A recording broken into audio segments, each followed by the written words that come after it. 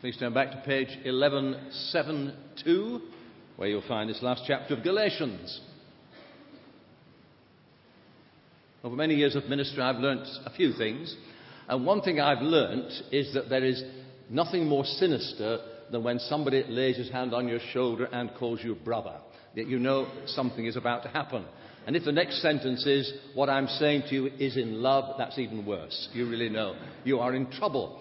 And therefore it may not be without significance that Paul ends this last chapter of this red-hot letter. He begins with the word brothers, and he ends with the word brothers. But actually, he's not just giving them a punch. He really believes that's what matters. He wants to talk about what our title is tonight, authentic Christianity. He wants to present the real thing in the midst of all the pressures that they've been under in this church in Galatia, which he'd had to address. Oh, you will notice, let's be quite clear, he's not forgotten the battles there in verse 12 and 13. It comes back. He can't forget this issue that's been concerning him about those who preach another gospel.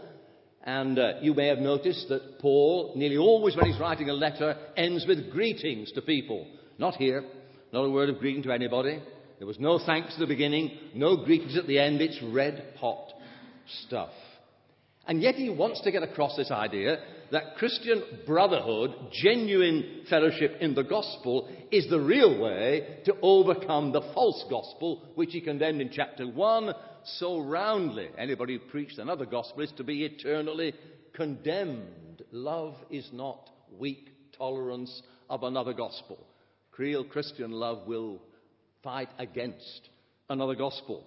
And a word that comes several times in this chapter is the word bear, B-E-A-R, bear. It comes several times. It's interesting, really. It begins with a reminder that we are to bear each other's burdens in verse 2. That is to say that it's part of our responsibility to care for each other. That's authentic Christianity. Or again in verse 5, we should bear our own load. Carry in our version here, but the word bear is a word we would normally use. And that is to say that it's our responsibility. It's not contradicting the other one. It's not saying, well, you bear each other's burdens, but also bear your own load. It's saying that it's our responsibility to make sure that we are making sure the church is a church of love. Now, there were times when people would say to me going out of church, do you know, Vicar, nobody spoke to me today. So my answer was always, did you speak to anybody? Oh, well, no, not really. Very odd, isn't it, really? We expect people to take the initiative all the time. We are to bear our own load. And it goes further, this word bear. It actually comes in chapter 5, verse 10, where I was preaching 2 weeks ago. In chapter 5, verse 10, is the word, translated in my version, the one who is throwing you into confusion will pay the penalty. Again, it means we'll bear it. He'll have to suffer for it, the one who is dividing the church.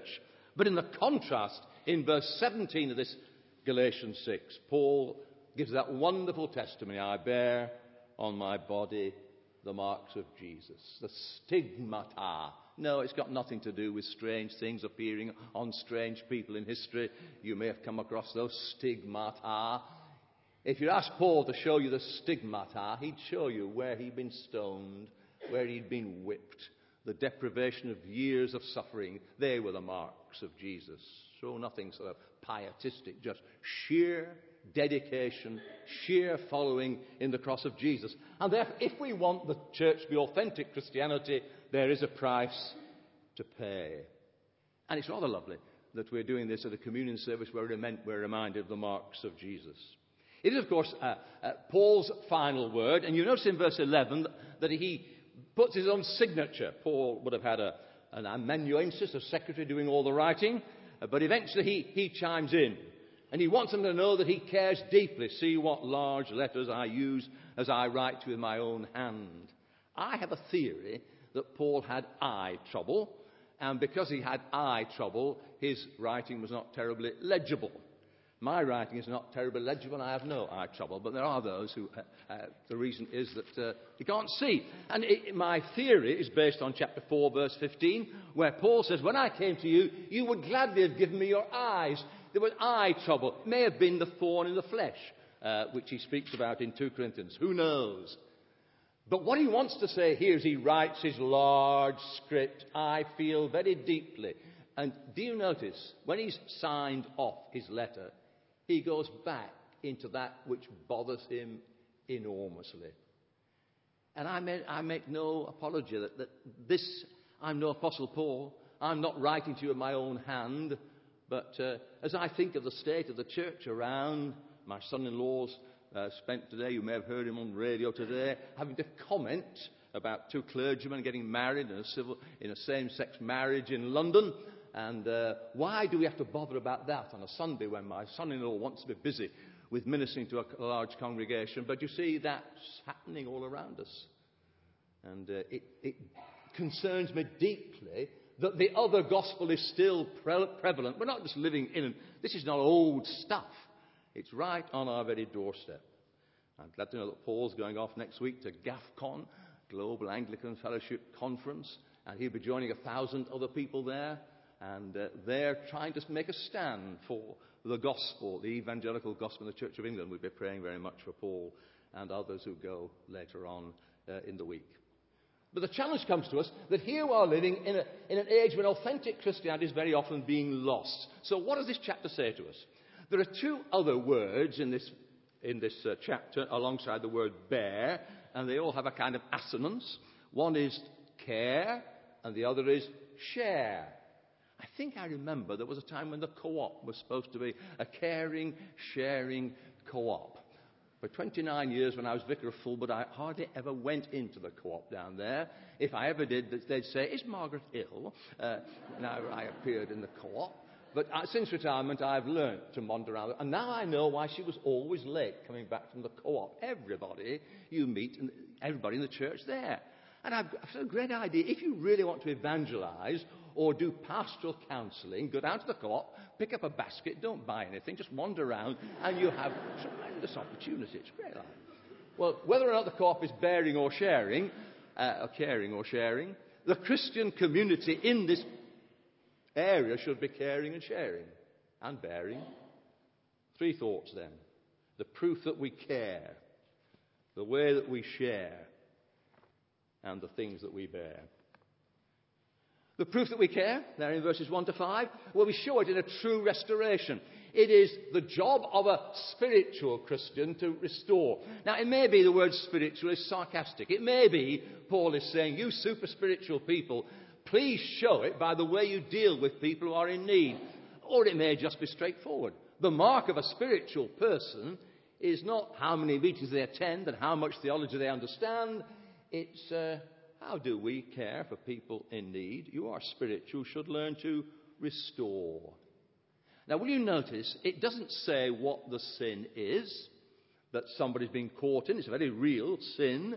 They were caught doing it, the verb suggests, right in the middle of it. It may have been a sexual sin. It may have been to do with money and greed. These are always around. I have a feeling that it may well have been to do with the whole theme of Galatians. It's one of those who was causing trouble in the church. And if you find them, what do you want to do with them? Excommunicate them? Eventually, possibly. The reading I had from the gospel I asked for particularly because that's Jesus telling us. We must try to sort out our problems with the person. If that doesn't work, we must get some witnesses. If that doesn't work, the church must make a decision. And if that doesn't work, we must turn them out. That's quite straightforward. That's Jesus talking, not me. And so the Apostle Paul allows that to be a possibility. But what we long to do, and what Paul always stresses, is our greatest desire is to restore them back into the fellowship. That's the aim. If they do not respond, then they, as it were, put themselves outside. Would you notice how you do it in verse 1? You restore them gently. What a lovely word that is. The real spirit of Christ, gently. We do it because we know at the end of verse 1 that we ourselves are prone to sin. We are not sitting in judgment. We recognize that we may have a plank in our own eye, but how much that's misunderstood. When Jesus said, don't you bother about the speck in your brother's eye until you've sorted out the plank in your own eye, he is not suggesting that we are worse sinners than everybody else, but he is suggesting that our sins should concern us more than anybody else's. And then he is clearly teaching that once we have sorted out, it is our responsibility to help remove the speck in our brother's eye.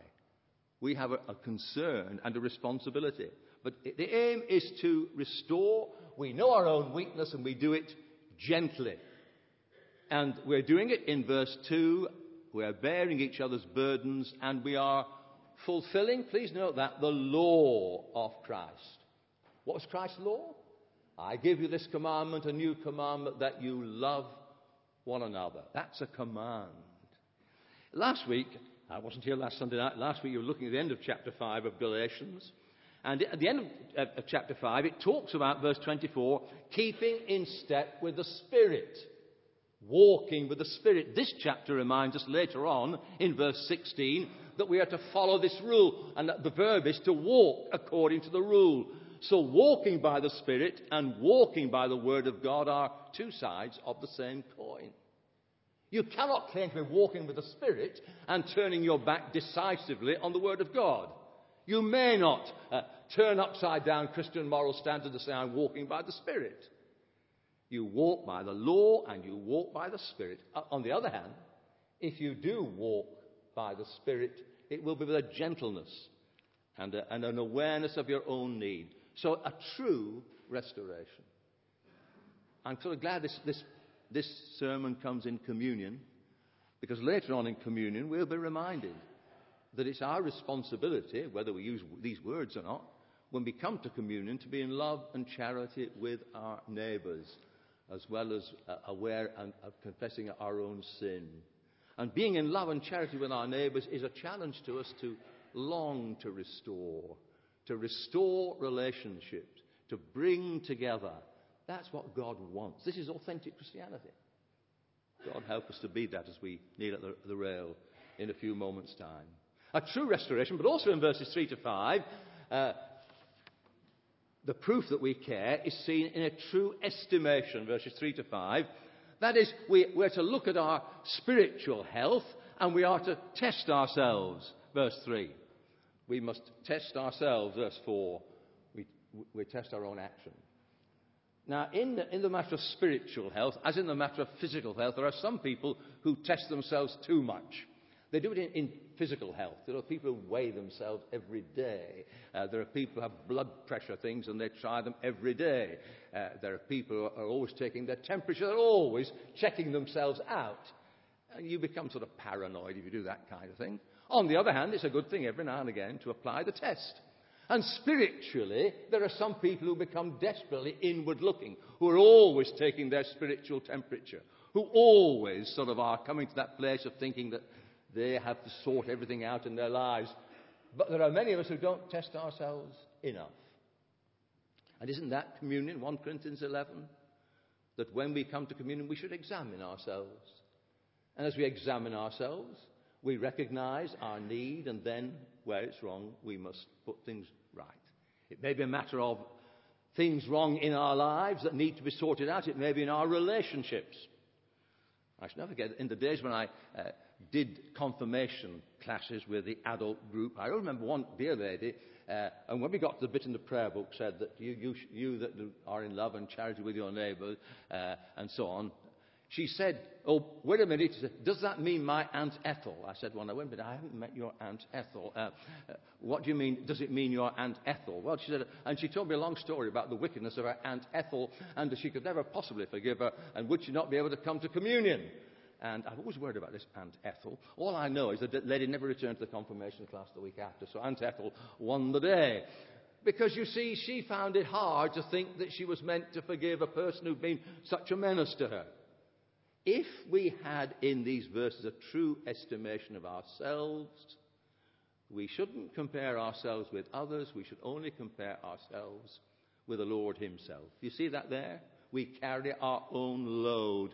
We're able to take pride in ourselves not because we are sufficient in ourselves, but at the end of the day, we render an account of our own lives to God, and we don't render an account of our brother's life. So as we come, this is the proof that we care. It's a church of true restoration. It's a church where people have true estimation of themselves, genuine humility.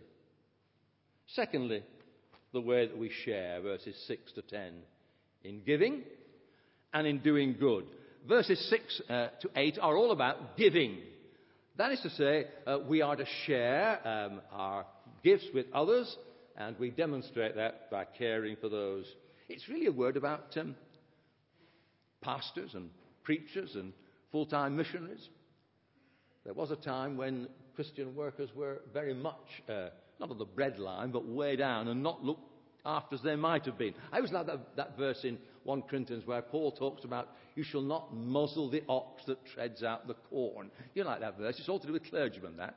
Would you think of Paul as treading out the corn? You shall not muzzle the ox that treads out the corn. That is, they should be able to enjoy, they should be able to do their job and, yes, be looked after. And so the challenge is, in giving, we show fellowship. Will you note in verse 6, the word that's share all good things is a simple Greek word for fellowship, koinonia. And do you realize that the word fellowship is very much the word for the collection? Now, very recently, I have gone against my long tradition. I have now stopped putting my money in the collection plate. I had a long battle because I like putting my money in the collection plate. But because Linda Bell is about to retire, and she's been persuading me for years that I ought to do it on the sort of get it through the bank, I have succumbed, and so I pass the collection plate when it goes past. Incidentally, when I went to West Indies once, I was very intrigued in the West Indies. They take money out of the collection plate. It comes down, they put some in and take it out. It was a rather nice sort of way of doing it. One hopes they take out less than they put in, but one doesn't quite know about that. I suppose why I like the collection plate, it demonstrates to me that I am actually, part of my worship is what I give to God. And it's very interesting. The word koinonia is in the New Testament the word collection. It's the word communion. It's the word sharing. Now, whether or not you want to put money in the collection plate is neither here nor there in one sense, except that this is the way we show fellowship, in giving, that the work of the gospel may prosper. And that's why in verses 7 and 8 he uses another analogy. He uses the analogy of sowing and reaping, which you get in 2 Corinthians, that if you sow sparingly, you will reap sparingly. You can use those verses to do with sowing to the flesh in sexual immorality. But he's talking here primarily about giving, and the challenge to Christians to demonstrate by our giving that we share. We share together. It's our work, the gospel work. And do you remember again the context? Paul is trying to say to these Galatian Christians, against all the false teaching, this is the kind of way we should be living. But also in doing good, verses 9 to 10. Verses 9 to 10 have got a lovely symmetry. Not symmetry, symmetry. There's a lovely balance about verses 9 and 10. Just let me point out the balance. There are 2 words for good. Verse 9 is the word beautiful, bonny. You know, there are some good people who aren't terribly attractive. You know they're good, but you don't really want to be like them. But this is the goodness that attracts people. And then in verse 10 is the other word for good. I actually wish there were more do-gooders. Have you noticed how do-gooders are sort of despised by the world? Sometimes because genuinely there are some do-gooders who just want to be seen to be do-gooders, want to be known as patronising others. But we need more do-gooders. Will you notice too in this symmetrical verses, 2 words for not giving up. Beginning of verse 9, let's not become weary. The end of verse 9, if we don't give up. Both words which remind us the temptation to give up. One of those words, I'm told in classical Greek, is about a woman being pregnant and longing for the time to come, getting weary. When will the day come? That's the sort of way it's used. And the challenge is that it's easy to lose heart in just being normal, good Christian people in the neighbourhood, in our family, and wherever. And there are 2 words for time. Verse 9 and 10. It's the same word in the Greek, but it comes twice. In verse 9, it's God's time. At the proper time, we'll reap a harvest. I pray desperately for a spiritual awakening in our land. I echoed Paul's prayer. I prayed desperately for our own diocese and a new bishop. I pray desperately that in the mercy and wonder of God, he will turn the tide in all that's happening. I really do. And that's in God's providence and mercy in his time. But our time is verse 10. As we have opportunity, let's do good. The time in our hands now. It's no use praying and waiting for God to do his own work if I'm not prepared to do my work now. So as we have opportunity, as we have time, let's do good. Will you notice the phrase at the end of verse 10? I don't know what you make of it. To all people, but especially to those who belong to the family of believers. Does that seem wrong? Shouldn't you actually do good rather especially to the unbelievers to show what Christianity is about? No. Paul is wanting to say, look, this is the way you'll make an impact in society, demonstrating within the family of God that there's something very special, that we care for each other in a very special way, and that the world outside should be able to see it. See that in this microcosm, this is what the world was meant to be like. It will never end here, but it must begin here. The way that we share, the proof that we care, and finally the things that we bear. There's an extraordinary contrast here between what I call the futility and the centrality. And I want to finish on this note because it's a deeply moving end to this deeply moving letter. As I tried to say 2 weeks ago, when Paul feels very strongly, he uses very strong language, and this letter's been full of it. Who's bewitched you? Last time we thought he said, I wish they'd get castrated if they're going to go down that road. He spoke very sternly because he felt so deeply. But it ends very movingly.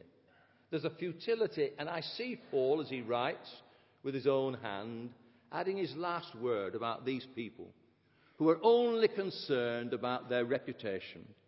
They're only concerned about their status. They don't want to be persecuted. They want comfort and ease. And there's a battle on wherever we are in the world of today. There is no place for Christians who just want to be the silent majority. We want things to go beautifully. We don't want any conflict. We just want to think that all people are lovely and that somehow in the grace and mercy of God it will all turn round eventually. No, it won't. Apart from God's grace and apart from our commitment. And Paul sees the futility of these people who, and do you see that at the end of verse 12? The only reason they try to make you become circumcised and a genuine Jew, they want not to be persecuted for the cross of Christ. He himself had, chapter 5, verse 11, he was being persecuted because he did make that stand for the cross of Jesus Christ. And I still have that picture of seeing my good friend Dr. Jim Packer refused. He will now, if he goes into a church in that diocese, he will actually be in danger of being accused of trespass and be taken to court for trespass. And I see that great man of God being treated in that kind of manner because he makes a stand for Christian doctrine and Christian morality. And I marvel that more Christians don't rise up and be angry. Do we just see it happening?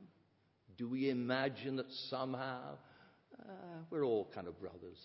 That kind of diocesan woman isn't a Christian, whatever else she may be.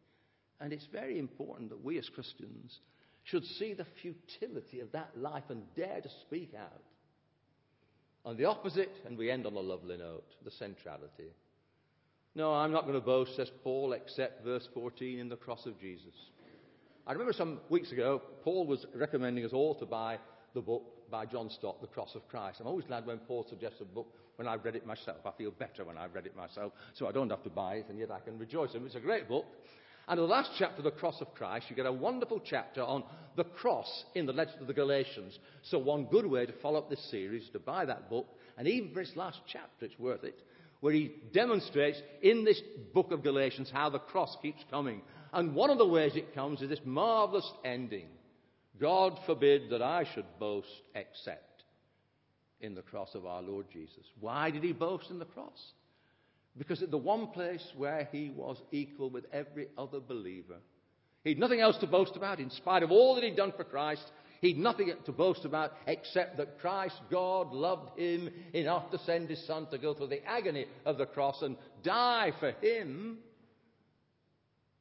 That was the centrality. Anything that pushes the cross out of the centrality, whatever it may be, all these movements you read about in the church of today, if they're pushing the cross out of the centre, watch out. Beware.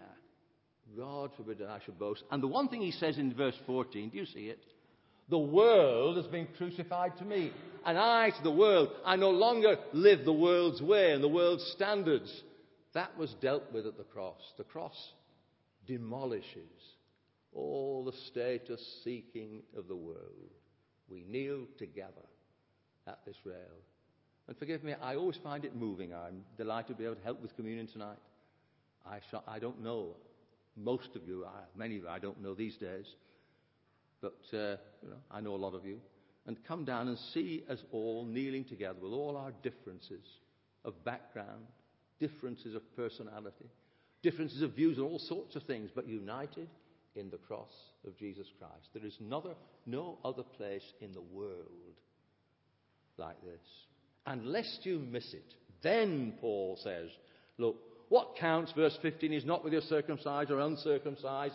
It's whether you belong to the Christ and the cross. You've knelt to the foot of the cross where there is a new creation. And let no one cause me trouble anymore, says Paul. I bear in my body the marks of Jesus. I wonder if anybody remembers in this congregation, when we just opened the church hall, we had special meetings. Dear me, it's a long time ago now. And in those special meetings, one of the speakers was Bishop Stephen Neal, one of the great theologians of the church. Remarkable man. A man who's written the best book there is on Christian faith and other faiths. Superb man. And for about an hour he expounded the cross in an academic way, in a way, profound way.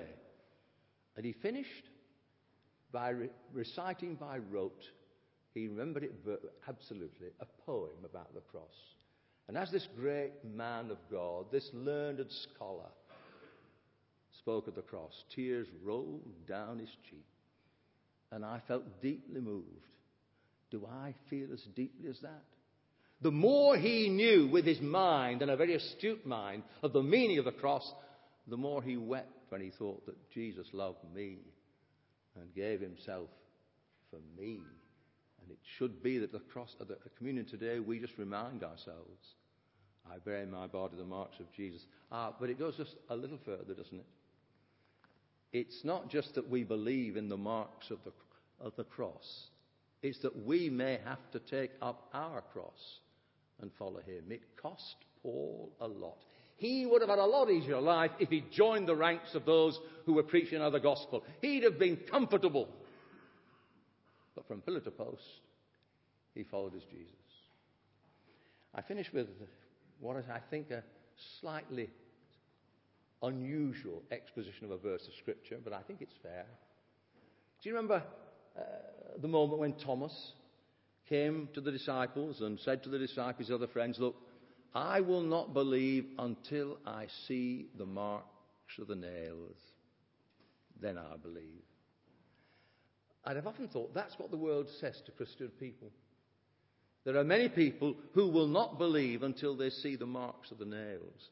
Until they see that actually the cross we preach about is not only believed by us in our intellectual mind, but it's actually lived out in the way we live. And when they see the marks of the cross, when they see genuine Christianity, authentic Christianity, lived out in caring and sharing and bearing and unashamed to follow the cross of Jesus, they'll believe.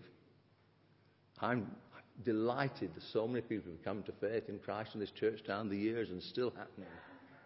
But isn't this only the beginning? The tip of the iceberg, if that's a usual, proper analogy? If only we followed this way, May God give us grace never to be ashamed of the gospel in what we say, in what we do, but above all, to bear the marks of Jesus in our fellowship, in our lives. And where better to begin than at a communion rail as we remember the broken bread and the poured out wine and blood. Let's just be quiet and have a moment of prayer, and then I'll hand back.